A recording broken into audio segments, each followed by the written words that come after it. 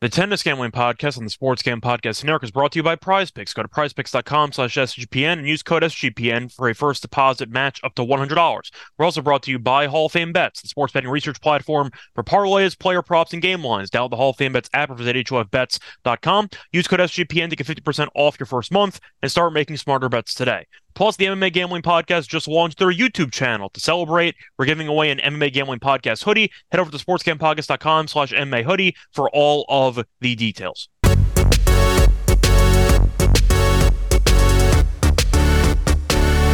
And welcome, everybody, to the Tennis Gambling Podcast here on the Sports Gambling Podcast Network. It is currently late Tuesday night, October 31st, and I'm your host, as always, Scott Reichel, once again going solo for this pod. Should be a fun episode because it is time to start previewing individual rounds in the Paris Masters. It is round of 32 time, so a reminder, or if you are new to the show, for these Masters 1000 events, we have an episode for each round, so I am going to preview some, not all, of the matches. Eventually, we're going to do the entire round once you get into these rounds with about 8 matches in it, or 4 matches. But for the sake of the round of 32, we're going to go through some of the matches that caught my eye, talk about my leans and my picks. Then we'll save my favorite picks for the end of the show in the lock and dog segment. But speaking of the lock and dog segment, have to recap our picks from the last episode. Overall, decent. Ended up winning the lock, lost the dog. For the lock, nice and easy winner. We had Khachanov in straight sets against Purcell. Match went the way that I thought it would. I thought it would be a 6-4, 6-3 final. It was a 6-4, 6-4 final. Purcell, simply put, not good. I feel like I've mentioned it before. He had one really good month during the summer, but he's a challenger-level singles player who's kind of in over his skis. He is a good doubles player. So, once again, he's going to have a place in the ATP winning doubles events. But for singles, he's a challenger-level player, and Khachanov is a very solid player, especially in Masters 1000 events. He even won this particular event a couple years ago. We saw him win in straight sets against Purcell. He actually also won in straight sets against Desir the day after. But the point is, it was just a talent mismatch, and Khachanov got it done. As for the dog, though, we went for a repeat script in the Giron and Humbert match. We saw them have a 3-set war about a week ago. That did not happen again, as we had the over 2.5 sets of plus 130. Didn't work out as Giron did not break in the entire match, and Humbert ended up winning in front of his home fans in straight sets. The funny part of that match, you had a bunch of Frenchmen in this event because, of course, you have the home court advantage. And the problem with that is that every Frenchman lost besides Humbert. He was the only French guy to make it into the round of 32, which tells you how embarrassing the current state is of French tennis. I know Monfils just won a title on the ATP level. I know Fils is supposed to be really good in the future. But damn, man, you had one guy make it into the second round. That's kind of embarrassing, and I wanted to bring it up because Humbert ended up burning us, but he's been very sharp lately, and he's having, I don't want to say a career year, but he's definitely having a career 2 months. He's been really good, and Giron had no answers, so nice win for him there.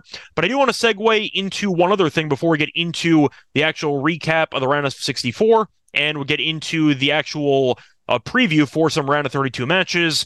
Want to talk about the women's final happening in Cancun, mostly involving Swiatek's comments after beating Vendrosova. So to go through the overall scenario, Swiatek, of course, is an elite player, my opinion, best player in the world.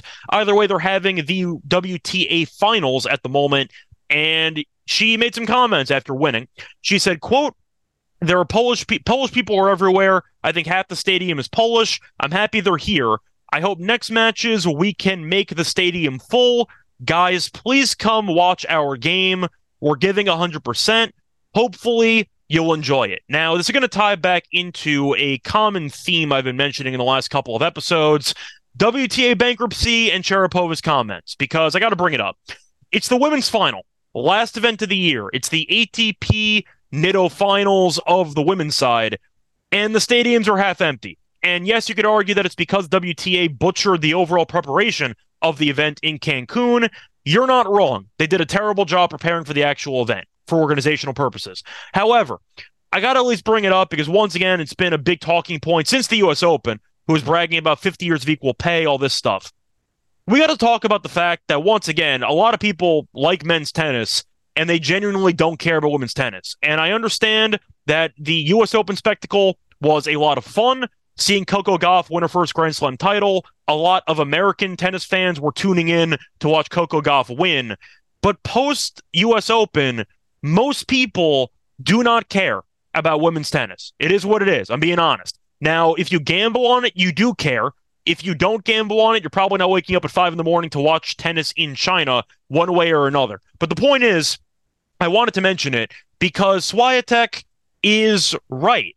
It is sad that the stadium is half empty for one of the biggest events of the year with the best players in the world. A reminder, the ATP Finals is the top 8, top 10 women in the world playing against each other in a tournament. And it appears that nobody cares. So I wanted to bring it up because it's going to segue back into Sharapova's comments and into the WTA rumors about bankruptcy.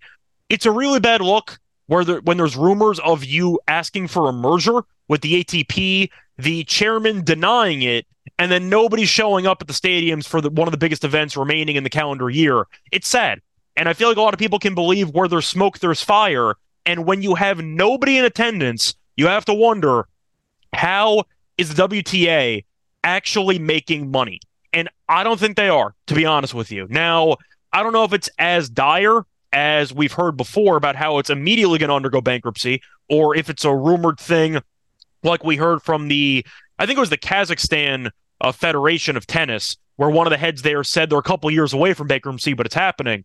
I believe it. I feel like there's a lot of signs that definitely point to potential bankruptcy, mostly one of the biggest events of the year having no fans in attendance. And the only fans that were in attendance basically were Swiatek's home country fans who made the trip to Mexico. But nobody cares about women's tennis. It is what it is. Now, you can disagree, and you could tell me, well, I watch women's tennis all the time. It's great. You're right. It's a fun product to follow.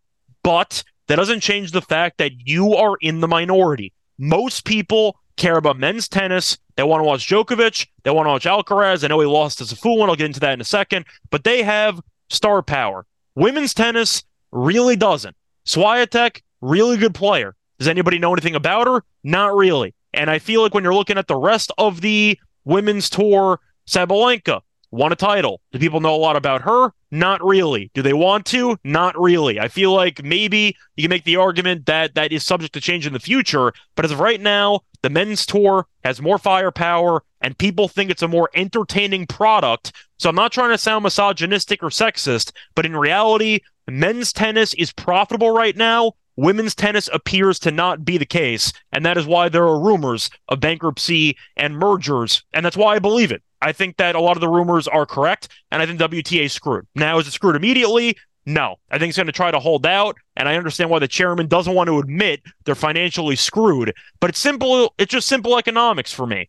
If you have a fan base that likes tennis a lot, and they're watching men's tennis, and the same fan base is not sharing the same love for women's tennis, then at some point, you're going to be in serious danger of losing a lot of money. And we've seen it with even basketball, with the NBA and the WNBA. I mentioned this comparison before, but I kind of have to.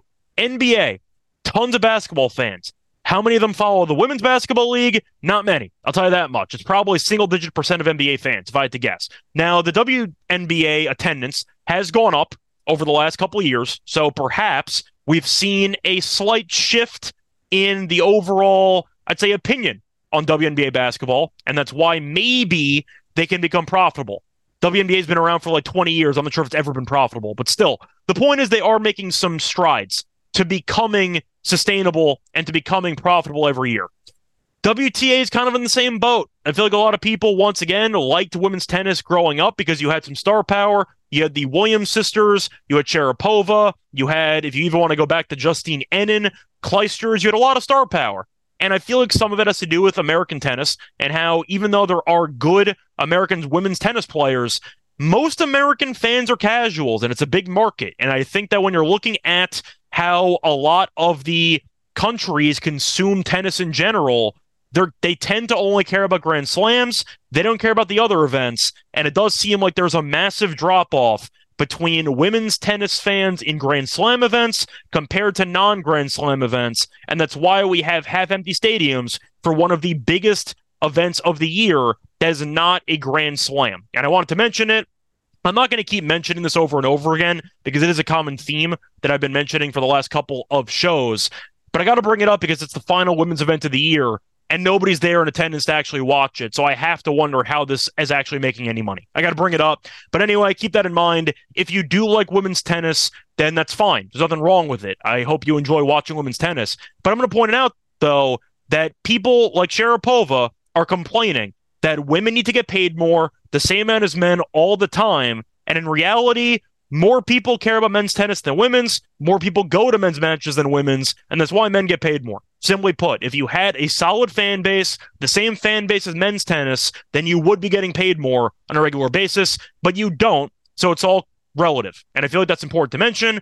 And the only reason why the men and women are getting paid the same in the US Open is because they group the coverage together. So they switch between men's and women's. And that's really why. And I do feel like if they would separate, for in theory, if there was separate TV coverage for men's tennis in the US Open to women's tennis in the US Open, the men's actual viewership would blow the women's tennis out of the water. I don't think it would be close. So I wanted to mention it once again.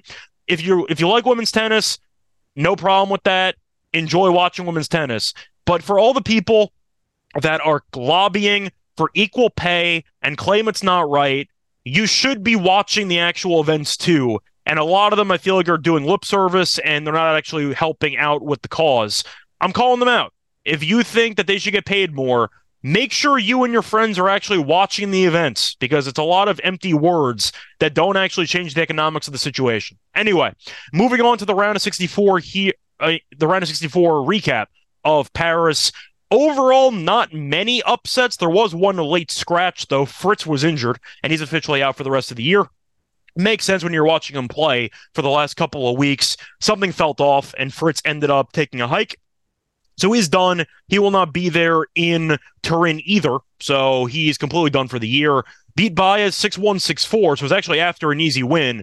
Then he ended up leaving the event, and Altmaier got a walkover. But for the actual round of 64, for upsets, you had really not much. Fekina beat Shelton, which I guess counts as an upset, but that's a pretty competitive match. And I mentioned several times on the show that Fekina has top 10 upside. He's just a mentally fragile player, and it appears that he was definitely mentally tough for the first round. You had a fun war between Wawrinka and Thiem. I'm trying to think of anything else. Altmaier beat Fils, so the home country guy lost there. Not really much else going on. You had Murray blowing the same exact lead against de Minaur in the span of a month. So 2 times in the last month, he was up 5-2 double break in the third set against de Minaur, and he choked it. And you know I don't like Andy Murray, but it's hilarious. I thought it was very funny, especially with the deja vu to a T. Losing that lead to the exact same guy in the span of a month twice is just so funny to me. So nice win by de Minaur. And of course, as a Andy Murray hater, I am thrilled that he lost in the event. Besides that, you had the Gasquet winning the first set via bagel and then blowing a couple of match points in the third set, in route to a loss to Tommy Paul. Besides that, what else is there? I don't really see much that really shocked me besides one particular match. First of all, you had Korda, who ended up losing to Hurkacz in 3. Not surprising, thought it would be a war, but Hurkacz, we saw beat Korda in a semifinal of a Masters 1000 event about a week or 2 ago, and it was kind of the same result there as Hurkacz won in 3. Then we finally get into the shocking upset, which was the likes of Alcaraz losing to Safiullin. Now, Safullin's my boy. I've been praising him for the last couple of weeks on the show, and he came through. Now, I am kind of happy with myself because as I went through the outrights for this event, I was initially going to take Alcaraz to win the event, and then I thought about it and realized, you know what? It's not worth it with the injuries that he's had recently, the lack of overall just play on courts, and with the fact that his price was relatively cheap with Medvedev and with Djokovic, in my opinion, having better, more attractive prices. So I ended up staying away. I talked myself out of Alcaraz, and he lost immediately. So I feel great. Now, some of that's going to be the round of 32, by the way. That was technically a round of 32 match. So we have a couple of matches that already took place in the round of 32. Most of the matches were not. So I do acknowledge, once again, that actually happening. But we are going to go through only the round of 32 that we have. And I also want to mention for round of 32 upsets, you had Griekspoor burying Fekina in the second round, which is what I just said about Fekina. He'll show up and look great for one match against Shelton, then he'll no-show the next match, and he's out immediately. So That's really the perfect summary of the Fakina experience, and I wanted to at least mention that too. But the main shock of the first round was Alcaraz losing his first match. Technically, the second round, you get my point. But I'd say the main shock of the first couple days of the event was Alcaraz losing to Safulin in straight sets. And besides that, everything else was kind of expected, besides Fritz's withdrawal. Anyway, moving into the actual match previews for the Wednesday slate, we're going to start off with the Dimitrov and Medvedev match, which should be pretty fun. Also seems like a bit of deja vu because they just faced off against each other in Vienna, which Medvedev did win in 3 sets. As for the actual money line and spread, Medvedev minus 3.5 games is minus 115. Dimitrov plus 3.5 is minus 105. As for the money line, minus 280 and plus 235. You're looking at the over-under. It is at 22 games. Over is minus 112. Under is minus 108. Even though I think Medvedev's going to win because he's on the head-to-head, I have to like the over. We just saw them go 3 sets. Dimitrov's been in good form, and we saw Medvedev make a decent run in Vienna as he lost in the final to Sinner. Did he look good? Kinda. He dropped a decent amount of sets, though, so I do think that Dimitrov can make this match very competitive.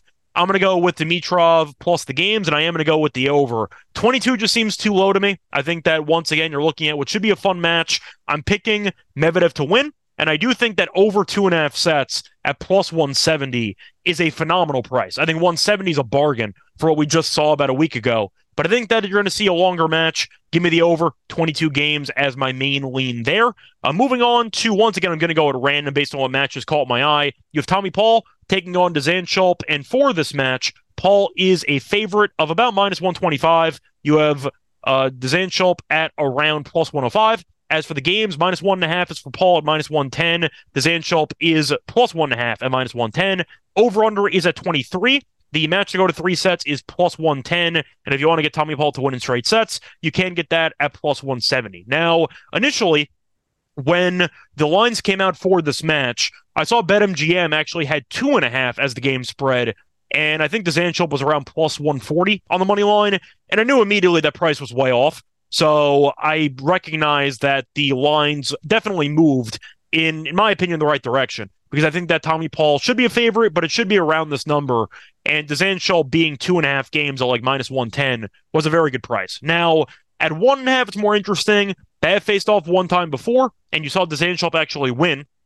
To go through the recap of that match that ended up taking place in the Davis Cup earlier this year, and Dzanchulp won in straight sets kind of recently. In fact, about a month and a half ago. So Dzanchulp, I know, can handle Tommy Paul. Paul got pushed to the brink against Gasquet, and you saw Dzanchulp kind of handle Mannarino pretty easily.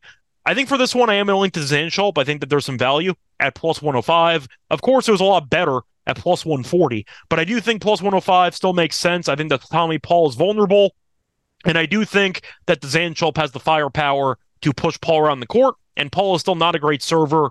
Give me Dzanchulp to get the job done at plus 105. I am going to link to the over, but 110 on the over 2.5 sets is not worth it. I'd rather take the games at 23 or maybe 22.5 somewhere. So I'm going to lean to the over, but I will lean to Dzanchulp at plus money in what I think should be a coin flip match. Now for the next one, you have Hurkacz taking on Bautista Agut. Now, Bautista Agut had a very nice performance in the first round as he buried Lehecka. But to go through the actual preview for the spread and the money line, Hurkacz minus 3 games is plus 105. Bautista Agut plus 3 is minus 125. As for the money line, Hurkacz is minus 210, and you have Bautista Agut at plus 180. Over-under is around 23.5 games. And if you want to go for the actual sets, you can get over 2.5 sets at plus 150. Hurkacz to win in straight sets is plus 110. So they faced off 4 times in their careers, and Bautista Agut's actually 4-1. Now, they faced off earlier this year in Rotterdam, and Hurkacz did win in 3. Faced off in the ATP Cup, that also won 3. Bautista Agut won that one in a final set tiebreak. Faced off in 2020 and 2019. Bautista Agut won both of those. Now, I know Bautista Agut's past his prime. He's the type of player that would just frustrate Hurkacz because he keeps the ball in play all the time, and Hurkacz is a very impatient rallier. Hurkacz's serve, though, is so good, and I wonder if Bautista Agut's actually going to be able to break him in this match unless Hurkacz's first serve percentage completely abandons him. I think there might be some value on potentially Hurkacz to win in straight sets at plus 110. I don't mind the over. I think that you can make an argument for maybe a 7-6, 7-6 final. It wouldn't shock me.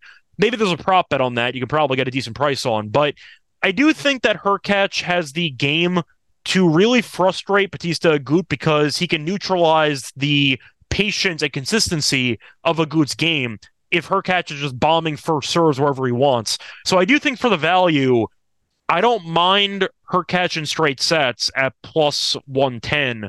And I do think that even though Bautista Agut was able to beat Leheshka, you know my thoughts on Leheshka. I think he's a good player who's young, but I don't think he has any mental toughness at all. And it just seemed like Leheshka wasn't ready for the actual matchup. And I do think that Bautista Agut is a very tough matchup for Leheshka, who does get impatient at times as well, but he does not have as good of a serve as Hurkacz to bail him out. You might get a breaker or two, so this might be a bit of a sweat. But I do think if you want to look for total games, I don't mind the Hurkacz player prop on games. I think you're going to see at least one breaker, maybe two, but I think he wins the match. Give me a Hurkacz team total over in this matchup. For the next one, you have a fun matchup between Tsitsipas and Felix. For this one, Tsitsipas is a slight favorite of around minus 137, give or take. Let me just quickly shop around to see if there's anything else. I found 125, so I'll use that as a line. Tsitsipas minus 125, Felix is plus 105. For the actual game spread, Tsitsipas minus a half is minus 120. Felix plus a half is even money. Over under 23.5 games is minus 110 on both sides. Match to go 3 sets is plus 125. Tsitsipas to win in straight sets is plus 190. You have Felix to win in straight sets at plus 250. So for the actual head-to-head between these players, they have faced off a decent amount. In fact, about 8 times. And Tsitsipas has gotten the better of most of those meetings as he has won 5 of the 8. Now, to go through the actual history in terms of recency, because you got to at least mention when they played, because it's going to factor in. So to go through the meetings between these players, I said they played 8 times. They faced off last year in Rotterdam, in the final, actually. Felix buried him, 1 in straight sets. They faced off 3 times in 2021. Tsitsipas did win all 3 meetings. Faced off in 2020. Tsitsipas won, faced off in 2019. Tsitsipas won as well. So Tsitsipas has won 5 of the last 6 meetings, but Felix did win the last meeting last year in Rotterdam in the final. So I think Felix is alive to win this one. I think the price is pretty low, though, on Tsitsipas. I kind of like the price there. Now, Felix did a good job in the first round of beating Struff, which was a competitive match, but Felix eventually won in straight sets, 7-6, 6-4. Tsitsipas did have a bye. I liked how he played in Vienna, though. I thought he looked pretty good, and I do think that Felix, after winning the event in Basel and then playing immediately in the first round with no bye attached to it, I have some stamina concerns, and I do think that Tsitsipas is a cheap price here, which is, I think, a bit too cheap. I think he should be closer to minus 140, minus 150, but for me, I am going to go with Tsitsipas at this low price. If Felix wins, would I be shocked? No. You know my thoughts on Tsitsipas, but it's a low number against a guy that might be fatigued. I'll go Tsitsipas money line at minus 125. And looking at the rest of the actual card, I think I'm just going to stick with one more match before we wrap it up. I'm going to go with the Humbert and Zverev match. And looking at this actual price, Zverev is obviously the favorite at about minus 205. You have Humbert at plus 175. You have Zverev minus 2.5 games at minus 120. You have Humbert plus 2.5 games at even money. And the over-under in games is 22.5. Over is minus 115. Under is minus 105. And the match to go 3 sets is plus 135. Zverev to win in straight sets is plus 135. Humbert to win in straight sets is plus 350. Now, Humbert, I said a second ago, has been in great form. In fact, he's played some of the best tennis of his career. Now, to go through the first round recap there, Humbert did beat Giron in straight sets, 6-4, 6-3. Zverev had a war. It was roughly 3 hours against Fucsovics, as he lost the first set 6-4, won the next 2 sets 7-5, 6-4. So Zverev wasn't exactly great, but he definitely had to use a lot of energy to get past that with no day off in between. Now, Humbert did win the first and only meeting between them. It was on grass in 2021, so it means nothing. But I do think Humbert, with the home crowd, has an advantage here. And I think plus 175 is a good price. Now, is Zverev an easy opponent to beat? No. Does Humbert have the game to beat him? Yes. I think that when you're looking at the price, plus 175 is too high. With the home court advantage, I think Zverev should be favored. I think it should be closer to minus 150. Minus 205, too steep for me. Give me Humbert. I see a war, though. I'm going to link to the over in sets at plus 135. I don't mind Humbert in 3 if you want to get nuts with it, but I do think Humbert is alive at this current price, and I do think as a result, I'm going to take him for the value. But that's going to wrap it up for the actual previews of some round of 32 matches. A reminder, we'll start previewing all of the matches when we get into the later rounds, but for now, I went through a couple, and we're going to go from there. But either way, that's going to wrap it up for the previews. Now it's time for the Lock and Dog picks, but before we continue that, I can have a quick word from our sponsor. We're brought to you by Prize Picks. With the basketball season here, you can now pick combo projections across football and basketball from the Specials League created specifically for combo projections that include 2 or more players from different sports or leagues. For example, you can group together LeBron James and Travis Kelce at a 10.5 combo of 3-pointers made and receptions. Plus, Prize Picks even offers a reboot policy so that your entries stay in play even if one of your players gets injured, which is a very cool feature for football and basketball games. If you have a player in your entry who exits the game in the first half and does not return in the second half, that player is rebooted. Prize Picks is the only daily fantasy sports platform with an injury insurance policy. Go to prizepicks.com/SGPN and use code SGPN for a first deposit match up to $100. That's prizepicks.com/SGPN, code SGPN. Prize Picks, daily fantasy sports made easy. We're also brought to you by the MMA Gambling Podcast Contest. The MMA Gambling Podcast just launched their YouTube channel, and to celebrate, we're giving away an MMA Gambling Podcast hoodie to one lucky winner. So head over to sportsgamepodcast.com/MMA hoodie to submit your entry today, and make sure to subscribe to the MMA Gambling Podcast on YouTube. We're also brought to you by Hall of Fame Bets. Win bigger, betting smarter this NFL season with Hall of Fame Bets, the sports betting analytics platform for parlays, player props, and game lines. Research every NFL, NBA, MLB, and soccer bet with historical stats and data. Enter any parlay idea into Hall of Fame Bets' revolutionary parlay optimizer tool to get hit rates broken down by leg, as well as an expected probability for the entire parlay. Sort all players by hit rate for any bet to learn which players are hot and which picks have value. Stop betting in the dark and join over 30,000 users researching with Hall of Fame Bets to craft more intelligent, data-driven parlays. Download the Hall of Fame Bets app or visit HOFBets.com and use code SGPN to get 50% off your first month today. Start researching, start winning with Hall of Fame Bets. Welcome back, everyone, to the Tennis Gambling Podcast. Just finished previewing the round of 32 in the Paris Masters. Now it's time for the Lock and Dog picks. Starting off with the lock, I am going to go back to the Hurkacz and Bautista Agut match, and I am going to go with the team total. I'm going to go with Hurkacz team total over 12.5 games at minus 145 on DraftKings. Simply put, I really like the spot because Hurkacz, we know, is not very good at returning, and he is a bit of a tie-break fiend, and I do think you're going to see a tiebreaker, at least one, in this match. We saw one in the last round as he went to 3 sets against Korda, and there was a tiebreaker there. But in the head-to-head, each of the last 3 matches ended up having one breaker, at least one breaker, and a couple 7-5s in there too. So I think what you're looking at is what should be a very fun and competitive match. I'm going to pick Hurkacz to win, but I do think there's a couple ways to get here. Either Hurkacz ends up winning in straight sets with at least one competitive set, and you get there, 7-6, 6-3, something like that. That's 13. Or you have a war where it goes 3 sets and Hurkacz gets there either with a tiebreaker or even with potentially having a competitive set that he loses in, maybe a 6-4, wins another set that's like 6 or 7 games right there, and he gets there in the third. But a couple ways to get there, and I do think as a result there is some value at this current number. So give me Hurkacz team total over 12.5 games at minus 145 on DraftKings as my lock. For my dog, give me the home underdog here, the last Frenchman left, to give me Humbert moneyline at plus 175. Simply put, Zverev might be exhausted after the 3-set war against Fucsovics, and we know Zverev, despite being a very solid player, is very vulnerable to getting upset, and it happens all the time. And I do think that Humbert will have the crowd support, being the only Frenchman left. We saw how comfortable he beat Giron, so there is a bit of a stamina advantage because he had a very easy win, while Zverev had a very tough win with no days off in between. And Humbert did win the only meeting. It was on grass, but that does tell me that Humbert is not going to be intimidated in the spot. But give me the home underdog here at a very good price against a potentially tired opponent. This price is way off to me. I'll go with the value. Give me Humbert on the money line at plus 175. So once again, the lock for the show is going to be on Hurkacz team total over 12.5 games at minus 145 on DraftKings. And my dog will be on Humbert, money line at plus 175. That's going to wrap it up for this episode. Find me again on Twitter at Rice Show Radio. Find me on a bunch of podcasts at the network, the NBA show, MLB show, the WNBA show, NFL show, get the point. A reminder, we'll be back once again for the round of 16 in this event. But until next time, good luck to all of you and all of your bets. Bye, everyone.